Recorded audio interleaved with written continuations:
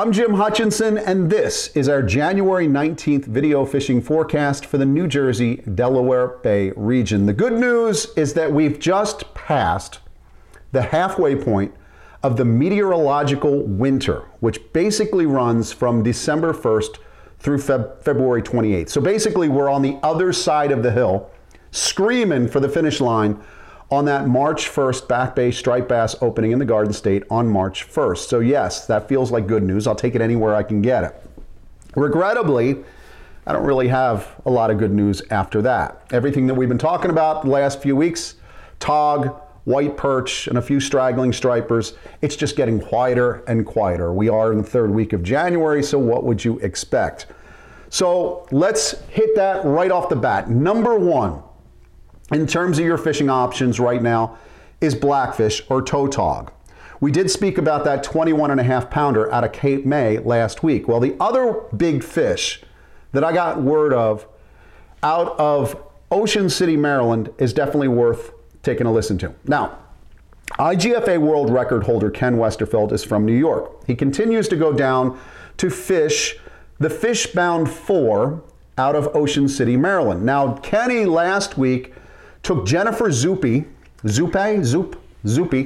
and her husband on this trip on Captain Canebound's boat last week. So you got the world record holder and Jennifer right by his side. Jennifer catches a 23-pound, 4-ounce tog, which regardless of whether or not the IGFA recognizes a women's world record for tog, this is the largest tog ever landed by a female angler. Congratulations, Jennifer. She was using a Jigging World Night Ranger Nano Carbon 7.5-foot casting heavy, along with a Z-Blade 5.0 octopus hook. Now you can find those rods, those outfits at Tackle World in New Rochelle. Tackle World is the shop, Jigging World is the brand. So if you're looking for one of those outstanding Jigging World outfits, go into Tackle World, say, I want to fish with the jumbo tog rod that you have here. So Jen is in line for a couple of line class records for that tog, but it's just incredible. That was on Canebound's Fishbound 4. The guy is definitely dialed in on some of those big fish. Now the Jersey shorehead boats continue to sail for blackfish. This continues. They're going out to the eastern grounds here out of the New Jersey inlet. Shark River, for example, you've got the Big Mohawk, the Skylarker, as well as the Ocean Explorer. They're finding some wreck life a little bit. It's kind of picky. One day is decent, other days you find life, but it's small fish, but those boats continue to sail for tog. Out of Manasquan, you have the Jamaica continuing to sail, the Jamaica 2 continuing to sail for tog. In fact, Kareem Troutman caught his personal best, 12 pounds, 10 ounces this week. Other tog boats include the Gambler as well as the Dauntless. On the other side of the Manasquan in Brielle, you have the big Jamaica going offshore on weekends for those porgies, cod, pollock, and yeah, even some weak fish in the mix as well. But things have really started to quiet down quite a bit in the southern part of the state. If they weren't already really quiet, they're dead quiet right now. The ports out of Atlantic and Cape May counties into Delaware, some of the guys who are still chasing stripers outside of Cape May and Lewis up until last week, most are pulling their boats and just getting some of that service done. I did speak to South Jersey Marina this week. They said they don't have anybody really running for those stripers at this point. So just keep in mind, we've got 6 weeks now until March 1st and that Back Bay opening for striped bass. So that's when things will really kick back into gear. And I'm wondering, hoping, I guess, that a lot of those striped bass that were being caught last week, they're just the ones that are set up. Maybe they're offshore at this point, but those are going to be the Delaware staging fish when we have that spring spawning run. You do have boats, of course, out of Cape May County. You got the Starfish and the Cape May Lady, party boats that continue to sail for tog on a regular basis. So you have that opportunity. And if you're looking for tog options out of Delaware, I would recommend that you call the folks at Lewis Harbor Marina in Lewis, Delaware, to see which boats are continuing to sail there. Outside of that, it is, as we've talked about in recent weeks, white perch. That is one of the top options especially as we get into the quieter month of February, when it just seems like the shortest month of the year is the longest one in total. So white perch, if you're looking for white perch baits like bloodworms, well, you've got True World Tackle in Bayonne. Akira tells me that he's going to continue to have bloodworms available because a lot of folks like to white perch along the Hackensack River and along the railings there along the Hudson River.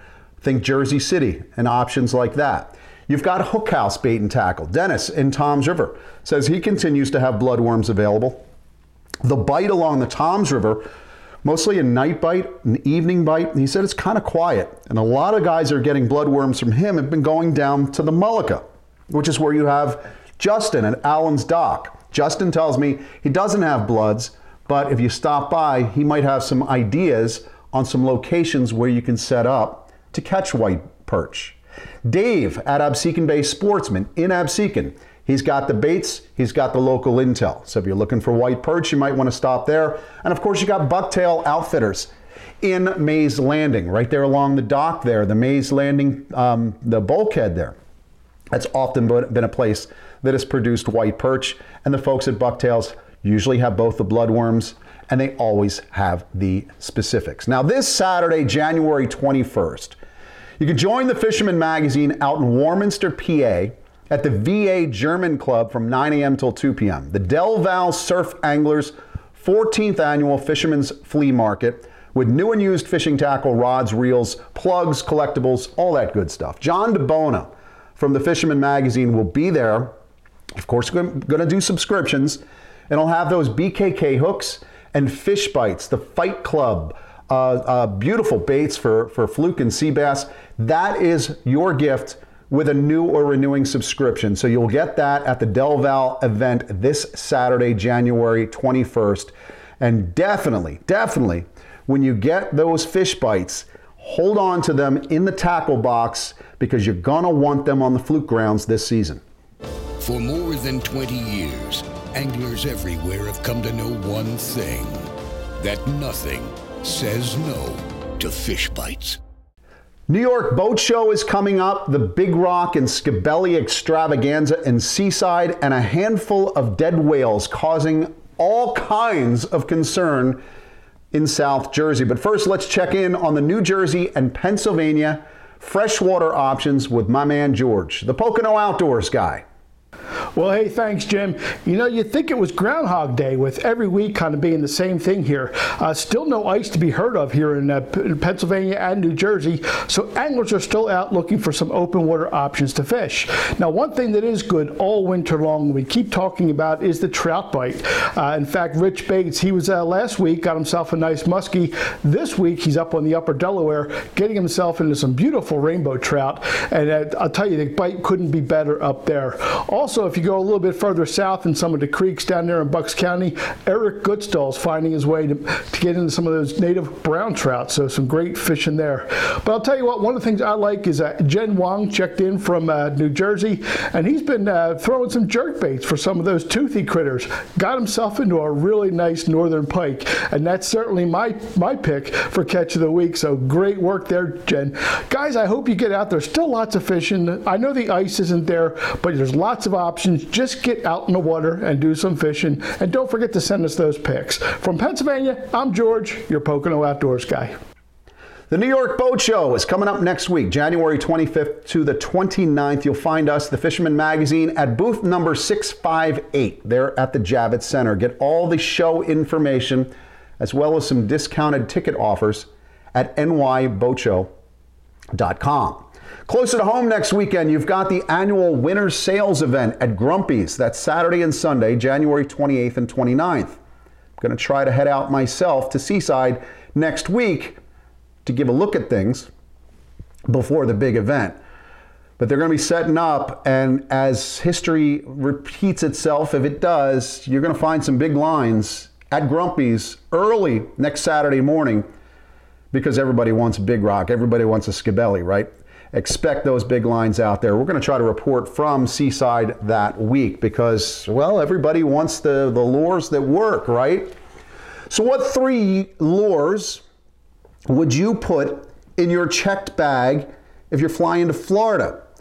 Well, we checked in with noted surfcaster, kayak angler, fluke sharpie, and all-around great guy, John Skinner, who does a lot of fishing in Florida. Asked him, what 3 lures can you not go without if you're going fishing on the inshore flats, skinny waters of Florida? Here's what John had to say.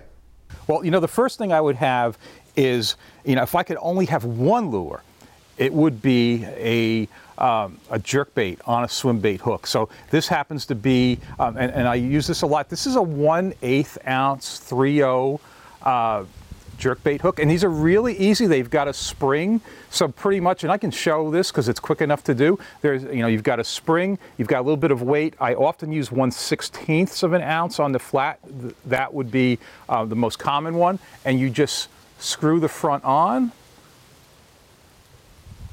and then they all have a slot on the bottom. It's really important to hit that slot, come out like dead center of the top, and you want it to lay nice and flat like that. You don't want to have a bend in it or anything. Now, this happens to be a Zoom jerk shad. I often use, and pretty much most of what I use are the gulps. The problem with the gulps is that in some areas, the pinfish and the pufferfish, there's too many of them, and they'll destroy the gulp in that situation. So I'll use something like a Zoom, or Salt Strong makes good lures like this. Many companies make them, and so this would probably be number one. And what I like about this, it catches everything.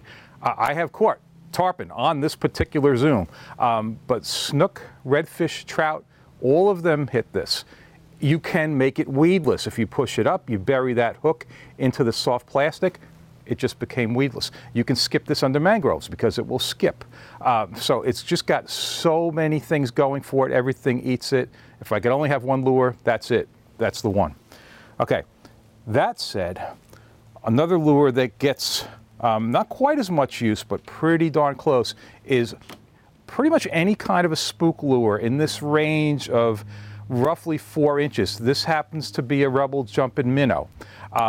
The most popular spook down here is the Super Spook Junior, the Hedden lure. I think it's about 3.5 inches. It's a little bit smaller. I happen to prefer the Rebel because it's a little bit bigger. It happens to plow through a chop a little better, hold its motion, and pretty much in both cases, in this case, what you're doing is working it with twitches where you get that darting action. This is a little bit similar where you're kind of, they call it a walk the dog motion, where you want to have that thing on the surface zigzagging back and forth.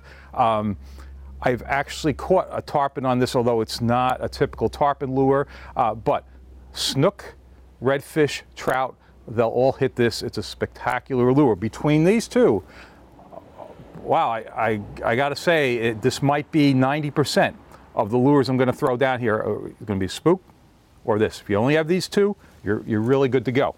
That said, sometimes you're going to be in situations where the water's a little bit deeper and you don't want to be using top water. Maybe it's the middle of the day and you're fishing deeper, and like deeper down here, I'm talking about 3 feet or 4 feet of water. That's deep because a lot of the fishing is done in less than 2 feet of water, especially on the flats with the redfish, with the jerk shads.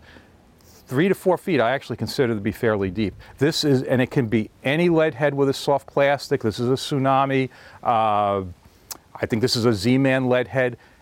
And you could either have this or you could have a small bucktail. I often use the small bucktails and then tip that with either a gulp or some kind of a soft plastic. So that's really it. If you've got these three down here in Southwest Florida, I don't know what else you need. If somebody said this is all I could have, well, that's fine with me. Like I said, 90% of the time I'm between these two, and then the other 10%, I'm throwing a jig with a soft plastic or a bucktail with soft plastic on it. So 7 dead whales have washed up along the New York, New Jersey beaches in the past month. The latest was a 32-foot humpback whale, a female, in Brigantine. Now keep in mind, I'm wading into it.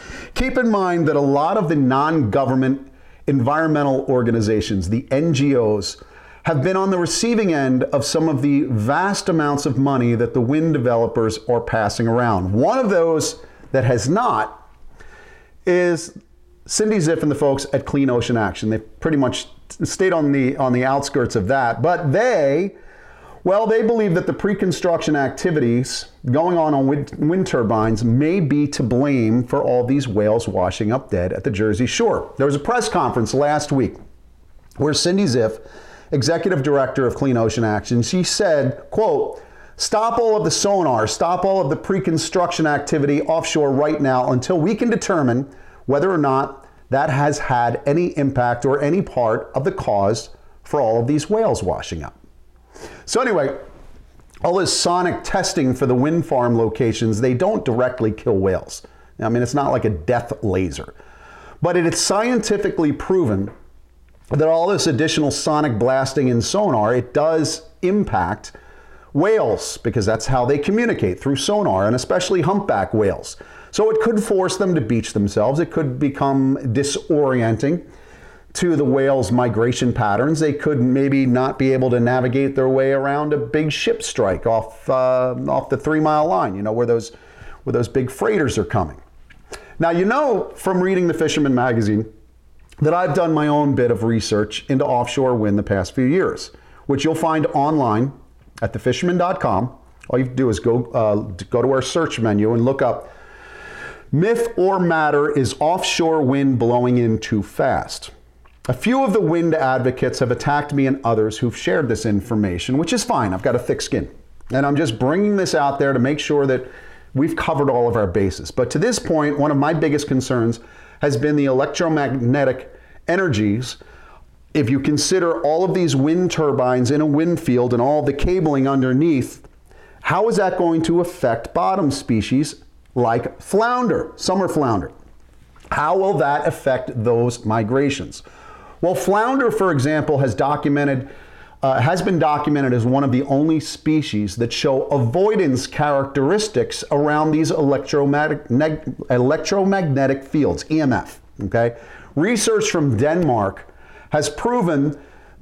Well, it's proven that if we do the same thing here in the States, that we're going to see a change in flounder migration. So even if summer flounder migrations are off by 10% because of this EMF, that's going to have a grave impact on our summer flounder fishery. A lot. But the latest stories now gathering some attention, well, it includes this stuff from Atlantic County in the past week. Last week, the Atlantic City Press covered this. They said lawmakers, including Congressman Jeff Van Drew and Clean Ocean Action, are calling for a halt to this sonar and sonic blasting of future wind farm locations until the cause of these whale deaths is determined. That's not a lot to ask, right? Just more research. That's been the argument from the beginning, that basically certain scientific standards must be followed when fast-tracking these offshore wind locations. Well, here's a really interesting analysis I read the other day on social media by a woman named Barbara Lily McCall. She's at Protect Our Coast NJ. She tracked the survey vessel Fugro Enterprise starting in December out of New York with a documented destination of the Atlantic Shore offshore wind location. On December 10th, the first whale washed ashore in Strathmere. On December 12th, the second whale washed ashore in Brigantine. On December 23rd, a third whale washed ashore in Atlantic City. So when the Fugro Enterprise departs New York again for sonic testing on January 1st, again for the Atlantic Shore's location, on January 7th, the fourth whale washed ashore in Atlantic City. Then on January 12th, a fifth whale washes ashore in Brigantine. Now, these are what NOAA calls unprecedented mortality events, unprecedented whale mortality events. And then you've got the concentration of at least 5 of the dead whales in an offshore area being researched for wind development, with what Miss McCall pointed out, listen, with the voyages of Fugro Enterprise indicating a nexus between offshore wind activities and the death of whales. So on one hand, you have the climate change activists who say to heck with any research for science because we don't build offshore wind farms. Right now, the world is going to end. And on the other side, you have these dead whales. And NOAA Fisheries now tasked with studying what they call unusual mortality events over the past 30 some odd days. Nothing wrong with asking for a little bit more research. That's all a lot of folks are saying. Two sides coming together, maybe it is time to slow it down and look at more of this research. I got a couple of emails from my last week's report. One of the things I mentioned was shad, American shad, dropping down to just 2 in the future. And some people pointed out that the 2023 Freshwater Fisheries Digest here in the state of New Jersey doesn't show that. Well, that's true. The new shad restrictions are coming after the printing of that digest. So I followed up with the state of New Jersey. I received a follow-up note from the good folks at the Division of Fish and Wildlife who said they hope to see these new shad regulations in place by March 1st. So if you're a shad fisherman, this is what we've got coming. Here's the deal. The new regs will be 6 shad aggregate total, no more than 2 of which can be American shad. So fishermen can keep 6 hickories and no Americans, 5 hickories and 1 American, 4 hickories and 2 American shad. That's it. There is still no possession of American shad outside the Delaware River, so fishermen can keep up to 6 hickory shad only. So again, 2 American shad is going to be your limit sometime in March. This still has to wind through the entire regulatory body. But that's what I found out from the New Jersey Marine Fisheries Council. That is coming. It doesn't say that in the digest yet, but you'll see the addendum coming sometime in March. So keep that in mind. Pensy Anglers, this Saturday, stop by Warminster. Say hello to my buddy John DeBona. We'll hook you up. He'll hook you up. I won't be there. I can't be there to hook you up with the BKK hooks and the fish bites because I'll be back in section 225 at the link this weekend. There is nothing like a Giants-Eagles playoff game. It is the best rivalry in the NFL. I know this is a fishing channel, but this is important stuff. Catch them up, my friends. I'll see you again next week, and hopefully cold-free, right here at thefisherman.com.